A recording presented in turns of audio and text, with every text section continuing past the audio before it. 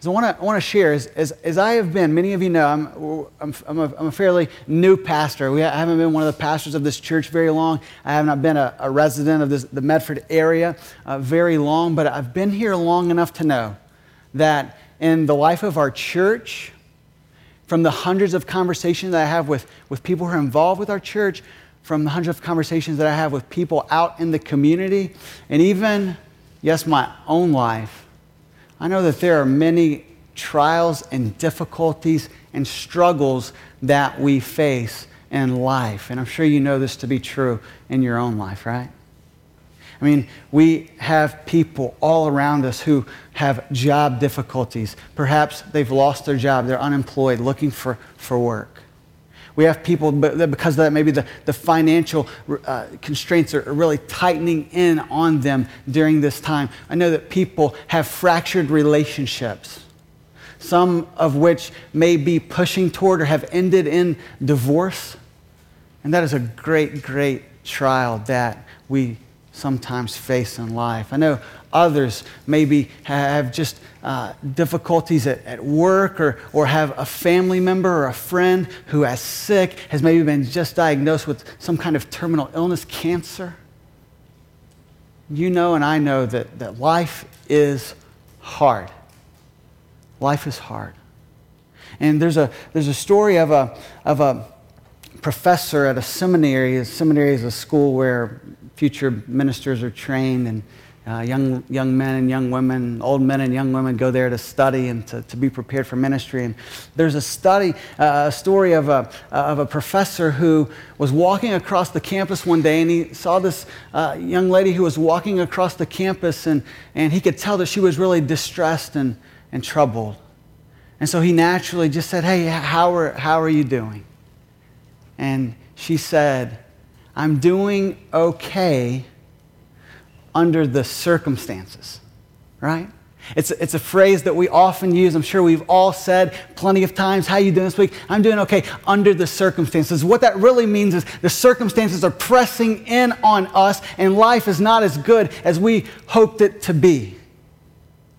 And so the professor replied back, he said, "Under the circumstances, what are you doing under there?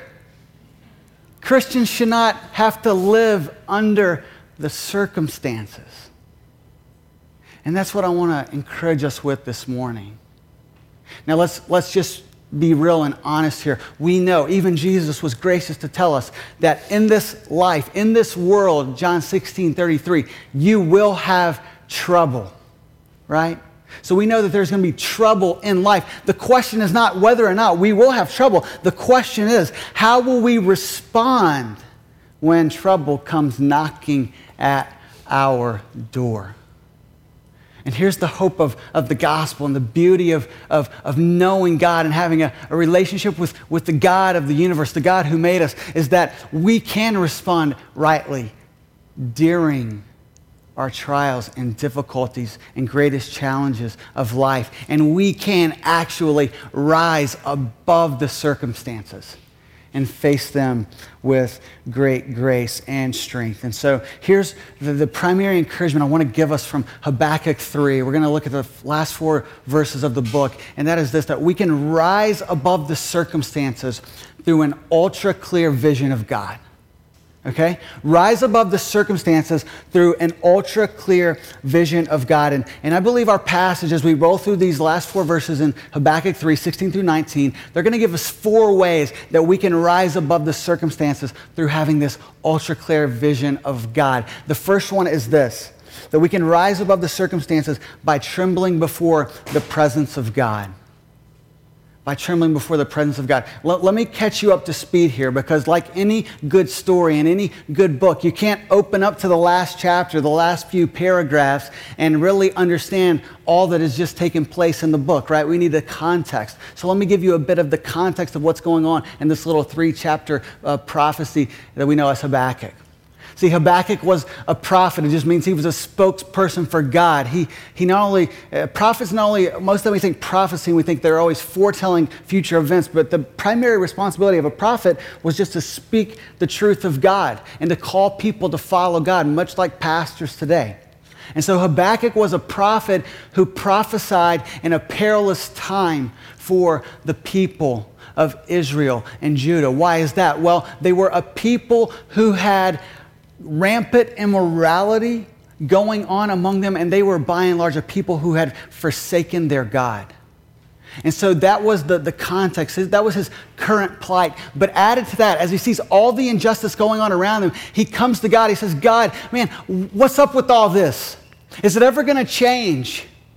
And Habakkuk's situation goes from bad to worse because God says, look, I'm going to do something in your day that you're not even going to believe. And most of the time we kind of rip that verse out of context and say it's like this great thing that's going to happen for the people of God. Well, in Habakkuk 1:5, God is actually saying, hey, I'm going to do something that you wouldn't believe. I'm going to use a people that are more wicked than you to bring judgment on your people. I'm going to raise up the Chaldeans or the Babylonians to come in and to basically run through your country. And God's purposes and all that was to draw his people back. So the situation went from bad to worse for Habakkuk. And he actually, in a very honest way, look back in chapter 1, verse 2. You can just flip back a page. You can see here very early in the book, he just says this, "O Lord, how long shall I cry for help? And you will not hear." So Habakkuk expresses these very raw emotions to God. He opens his heart up. He expresses a complaint and even maybe doubt as, God, I know you're good, but you don't seem so good. This doesn't seem to add up to me. Have you ever been there? Have you ever just simply been going through it, whether it's something going on with a relationship, work, family, sickness, you name it, it just doesn't add up. How could God allow this thing to happen to me, to my friend, to my family? Doesn't God care? If God cares, isn't he powerful enough to do something about it? And these questions swirl in our minds and in our hearts. I know this has been the case for our family over the past couple of years. Some of you know that my father-in-law passed away a little more than a year ago to brain cancer. And these questions swirled around in our house. God, why? Why would you let something so horrific happen to such a good person, someone who loves you and is committed to following you? God, how long? How long until you reverse this illness and bring healing to his body? How long? Life is hard. We have real questions. We have real doubts at times. And let me encourage you here this morning. Look, God, this is the good thing about God. God is big enough to handle any of our questions. He wants us to come to him even in our complaint and our doubt. And when we are in that place where we're wrestling like Habakkuk, when we're struggling and questioning, here's the encouragement: to keep on seeking God, keep on listening to God, keep on asking God for you to know him more and more and more. Because thankfully, that's where Habakkuk stayed. He didn't move away from God. He just kept talking to God and asking God to give some answers. And in chapter 2, what happens is God basically says, hey, Habakkuk, hang on just a moment. Justice will be served. All right, justice will be served. But you need to, the righteous will live by faith, walk by faith. And that brings us into chapter 3, where we have this great prayer of Habakkuk, where he presents this really bold, audacious request to God in verse 2, and then verse 3, we have this vision of God that opens up for him. Look at verse 2 of chapter 3, again, just to make sure we understand what's going on here in Habakkuk. He says this, it's so beautiful. He says, "O Lord, I have heard of the report of you and your work. O Lord, do I fear. In the midst of years, revive it. In the midst of years, make it known. In wrath, remember mercy." So here in verse 2, Habakkuk expresses this bold prayer to God. He says, "I've heard the report of you." The NIV says, "I have heard of your fame." And then he puts this request before him. He says, God, would you revive your work? Would you make it known? And even in your judgment, in your wrath, would you remember mercy? Listen, that is a great way for us to pray. Revive your work. Make it known, even in your judgment. Because God, I know you're holy and you're just and you have to judge. But even as you judge, would you remember mercy and be gracious and merciful to us? And God is faithful to do so. And when Habakkuk prays this prayer, a vision of God opens up like no other. And I want to tell you this morning, I can't state this in emphatic enough terms. There is nothing more important in our life than our vision of God. Our deepest need is to have a clear vision of God. I love what J.I. Packer says in his book, Knowing God. It's on our resource table. Listen to what he says. He says, disregard the study of God, and you sentence yourself to stumble and blunder through life blindfolded, as it were, with no sense of direction and no understanding of what surrounds you. This way, you can waste your life and lose your soul. So what happens here in Habakkuk 3 is that we have this vision of God that takes off the blindfold and provides a sense of direction and understanding for life. So what is the argument here? The argument is, if you want to make it through the greatest trials and sorrows and difficulties of your life, all of the suffering that either you may be experiencing now or because we live in this world that's troubled, you probably one day will run into. What's going to get you through? It is a clear vision of God. So who is this God that we find in Habakkuk 3? Well, we're not going to read all these verses, but I can tell you that in verse 3, it speaks of a God whose splendor covers the heavens and the earth is filled with his praise. Verse 4, it says that rays of light flash from his hand, and yet his power is veiled. Let me translate that for you. In other words, God is so powerful that he has to just kind of give previews and glimpses of how powerful he is. Otherwise, it would simply overwhelm us. This is how great God is. His ways are eternal, verse 6. He is a God who executes justice on his adversary and works salvation for his people, verses 7 through 15. And all of that, okay, that's the book of Habakkuk, except for 4 verses in a few minutes, all right? All of that leads Habakkuk to this clear vision of God and helps him respond and rise above the circumstances by responding properly. So how does he respond? Well, as we said, first he responds by trembling in the presence of God. Look in verse 16. This is the primary passage we're studying. He says, in light of all this, I hear and my body trembles. My lips quiver at the sound. Rottenness enters into my bones. My legs tremble beneath me.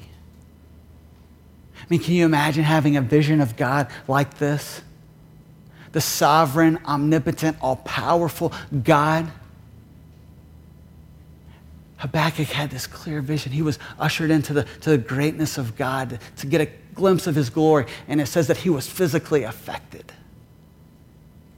I mean, have you ever been in the presence of greatness? Now, I know some of the spouses are like nudging their spouse, right? It's like you're in the presence of greatness every day, right? Maybe that's what you're thinking. But have you ever, kind of beyond that? Have you ever been? I remember when I was a little kid, I loved basketball. Many of you know that. So when I got to meet some of my heroes, some of the great athletes that went on to play in the NBA, I can remember like my knees would actually, kind of knock as I was about to get to shake their hand and try to say hello if I could even get it out, right? It's kind of the natural response in the presence of greatness, someone that maybe you look up to or has so much more clout maybe than you and responsibility and greatness. And this should be how we respond when we see God clearly, right? I mean, in your daily pursuit of God, hopefully that's something that's going on for you. In your daily pursuit of God, when you come in on Sundays to worship, we worship together, are we aware that God is great and glorious and awesome and majestic? He's king. And that while, yes, we can enter in his presence with confidence because of Christ, and we can enjoy being in his presence, that we also should have this reverent awe and humility before him because of how great he is. Listen, if you want to make it through suffering, if you want to rise above the circumstances, a clear vision of God and who he is will help us put us in our proper place. And we'll tremble before him as Habakkuk does here in verse 16. But then number 2, we can not only rise above the circumstances by trembling in the presence of God, but we can rise above the circumstances by trusting in the sovereignty of God. Let's finish out verse 16. You say, where is this trust in God's sovereignty? We'll look back in verse 16. After he says, my legs tremble beneath me, he goes on to say, yet I will quietly wait for the day of trouble to come upon people who invade us. You see, Habakkuk here says, look, even in the midst of all this, and even in the midst of the impending destruction that will befall our nation, I know, because God reigns and he's on his throne and he's all powerful and he is just and loving and even forgiving when we blow it. Says, I'm going to wait on him. I'm going to trust in him. He says, I will wait quietly for God to do his work and perform justice among us. See, here's the deal, all right? When your faith is tested, there's one of two responses, right? We will either run from God, right? And we will let those questions get the best of us, where we either throw our arms out saying, God, why? And we just stay in that place to where we move further and further away from God. Or at times we will throw our fist up at God and want to contend with him as if he is not God and he is not wisest and as if he doesn't know best. So we will either run from God or we will run to God. And when we exercise faith, it is us running to God in the midst of our difficulty and sorrow. This word wait here in verse 16 is a troubling word for us, right? Who of us enjoys waiting on what we want to happen? I mean, it doesn't matter if it's like the grocery line or the interstate or waiting on that perfect job or spouse, or you fill in the blank. We're not always good at waiting, right? We're not always patient people. And this certainly can be true in times of trial and suffering. And yet, this is the proper response. And we can wait. How can we wait? Because we know that God is in perfect control. That nothing happens in our life of which he is unaware. He is sovereign. He is king over everything. He knows the end from the beginning and the beginning from the end. And he reigns over all of our circumstances. And he not only reigns above them, but he walks with us through them. And so maybe if you're going through it right now, you just need to hear Isaiah 30, verse 15. It says, for thus says the Lord God, the Holy One of Israel, in returning and rest you shall be saved. In quietness and in trust shall be your strength. It may seem like your world and this world is spinning out of control, but listen, God is king and sovereign over everything in our lives. And he will give us the strength to walk through the difficulty.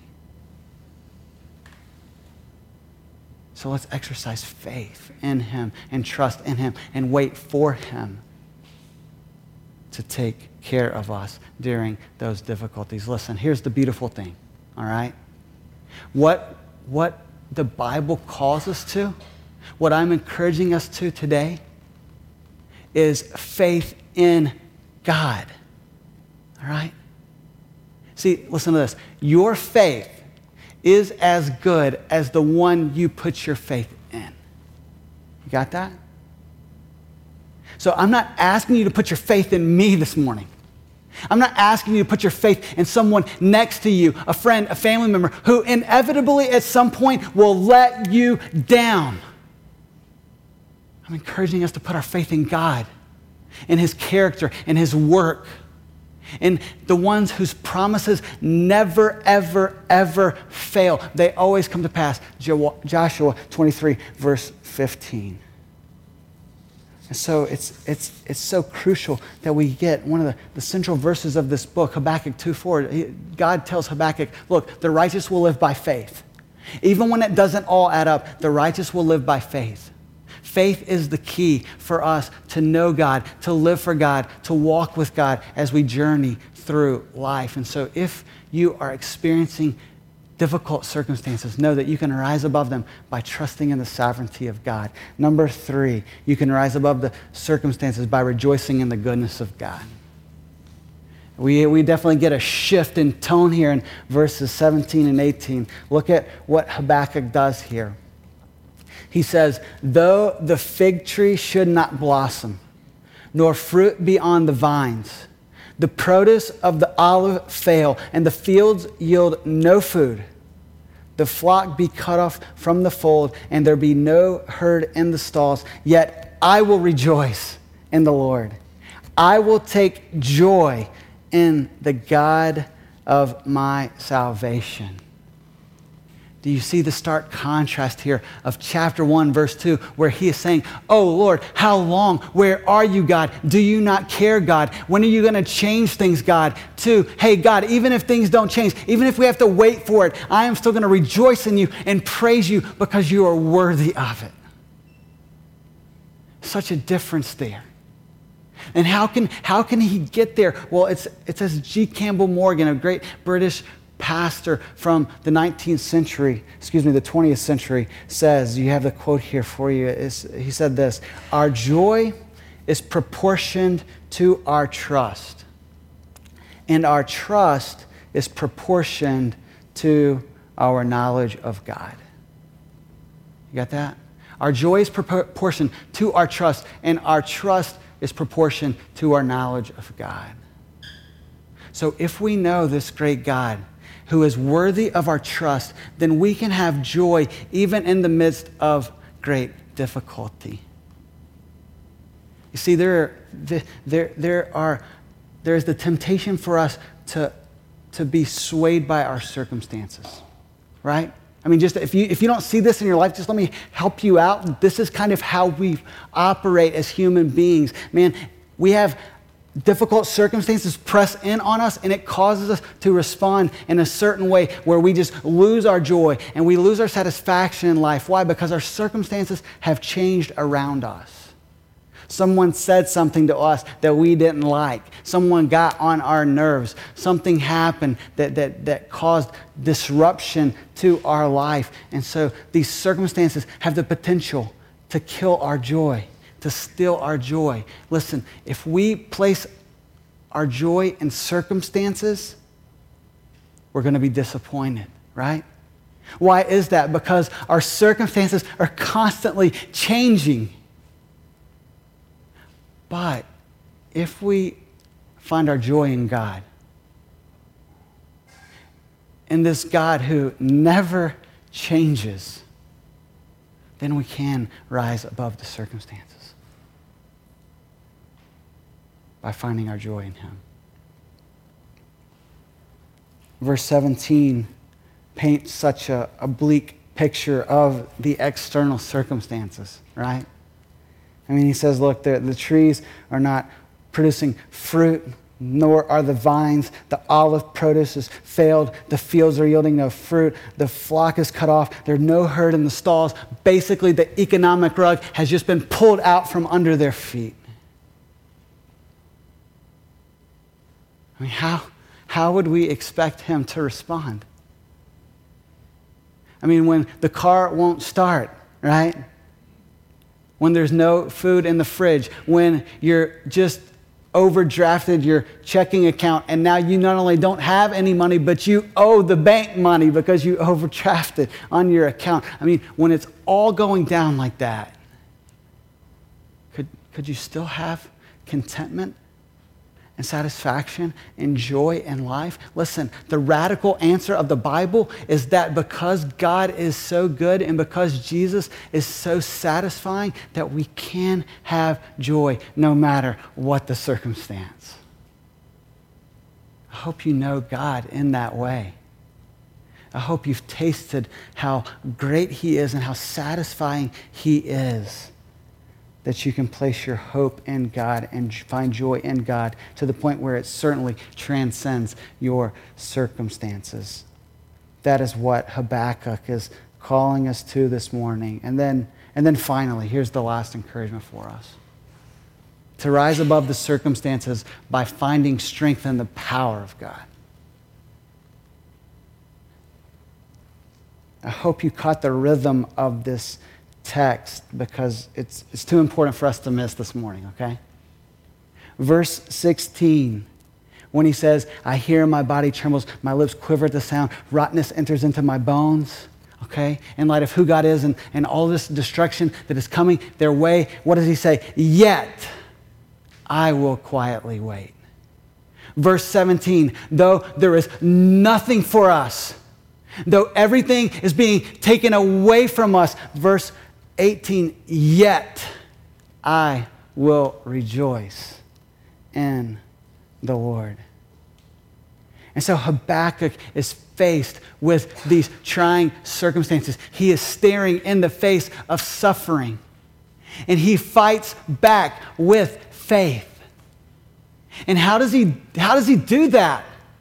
Like, how can we do that in a day in, day out, week in, week out basis when your circumstances, listen, I am not going to stand here this morning and tell you like some pastors, I'm not trying to hate, I'm just telling the truth. Some pastors are going to tell you, man, your circumstances will change.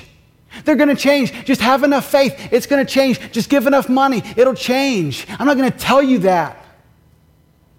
But I am going to tell you that like Habakkuk, God, look at verse 19. God, the Lord, is my strength. Even in the midst of our greatest suffering and trial, God is our strength. God doesn't always change our circumstances. Did you ever hear the story of Jesus? You know, the one who like prayed in the garden before he was crucified, and he said, Father, if you will, take this cup from me. He experienced greater suffering than we could ever imagine. We see this in Paul, 2 Corinthians 12. Hey, I've got this thorn in my side, God. I've pleaded with you at least 3 times here. Would you change it? Would you take it out? I'm tired of dealing with this. I'd really like to move past this. And what does God say to Paul? He says, look, my grace is sufficient for you. For my power is made perfect in weakness. And so Paul says, look, when I learned that, I found out that when I am weak, then I am strong. And so when you're going through it, know that God is our strength. Depend on Him. Rely on Him. Walk in faith, knowing that He will carry you through. And this is further emphasized where Habakkuk said, He makes. Verse 19, He makes my feet like the deer's. He makes me tread on high places. So here is the transformation for Habakkuk.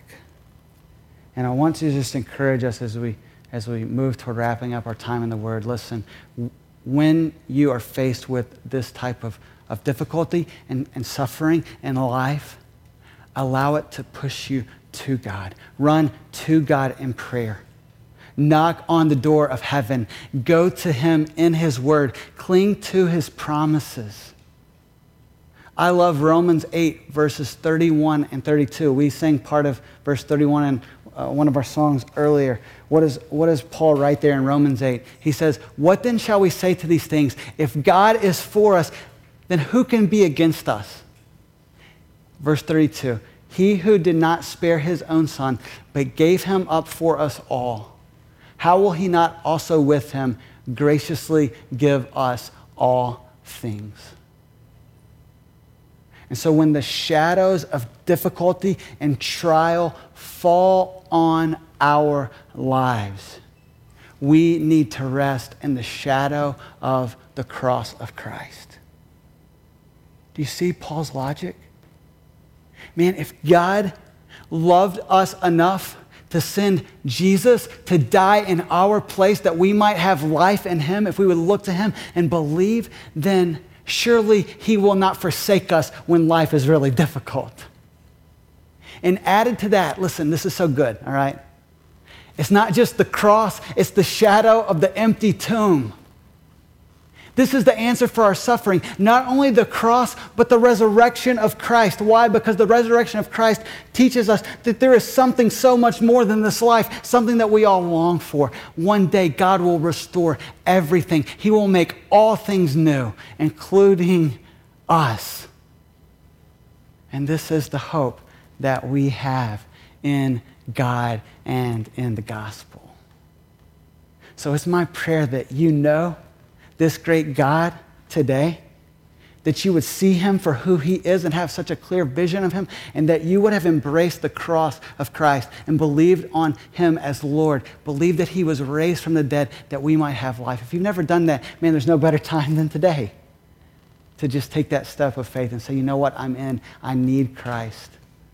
I need to have this relationship restored. Because listen, when you have that relationship with Christ, you have the resources to rise above the circumstances of anything that life throws your way. Let's pray together.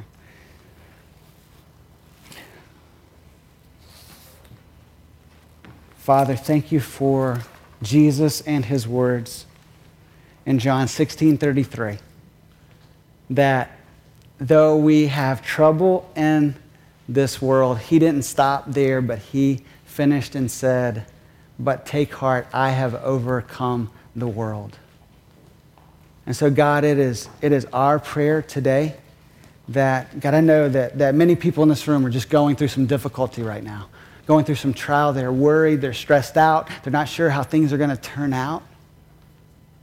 And so, Father, would you comfort them with your truth? Would you help them to look to you in faith, believing that you will walk with them and you will give them the necessary strength to make it through, and not only make it through, but to thrive each day. God, we pray that as a church family, we would help one another through those trials and difficulties, and that we would continue to turn to you. We pray these things in Jesus' name. Amen.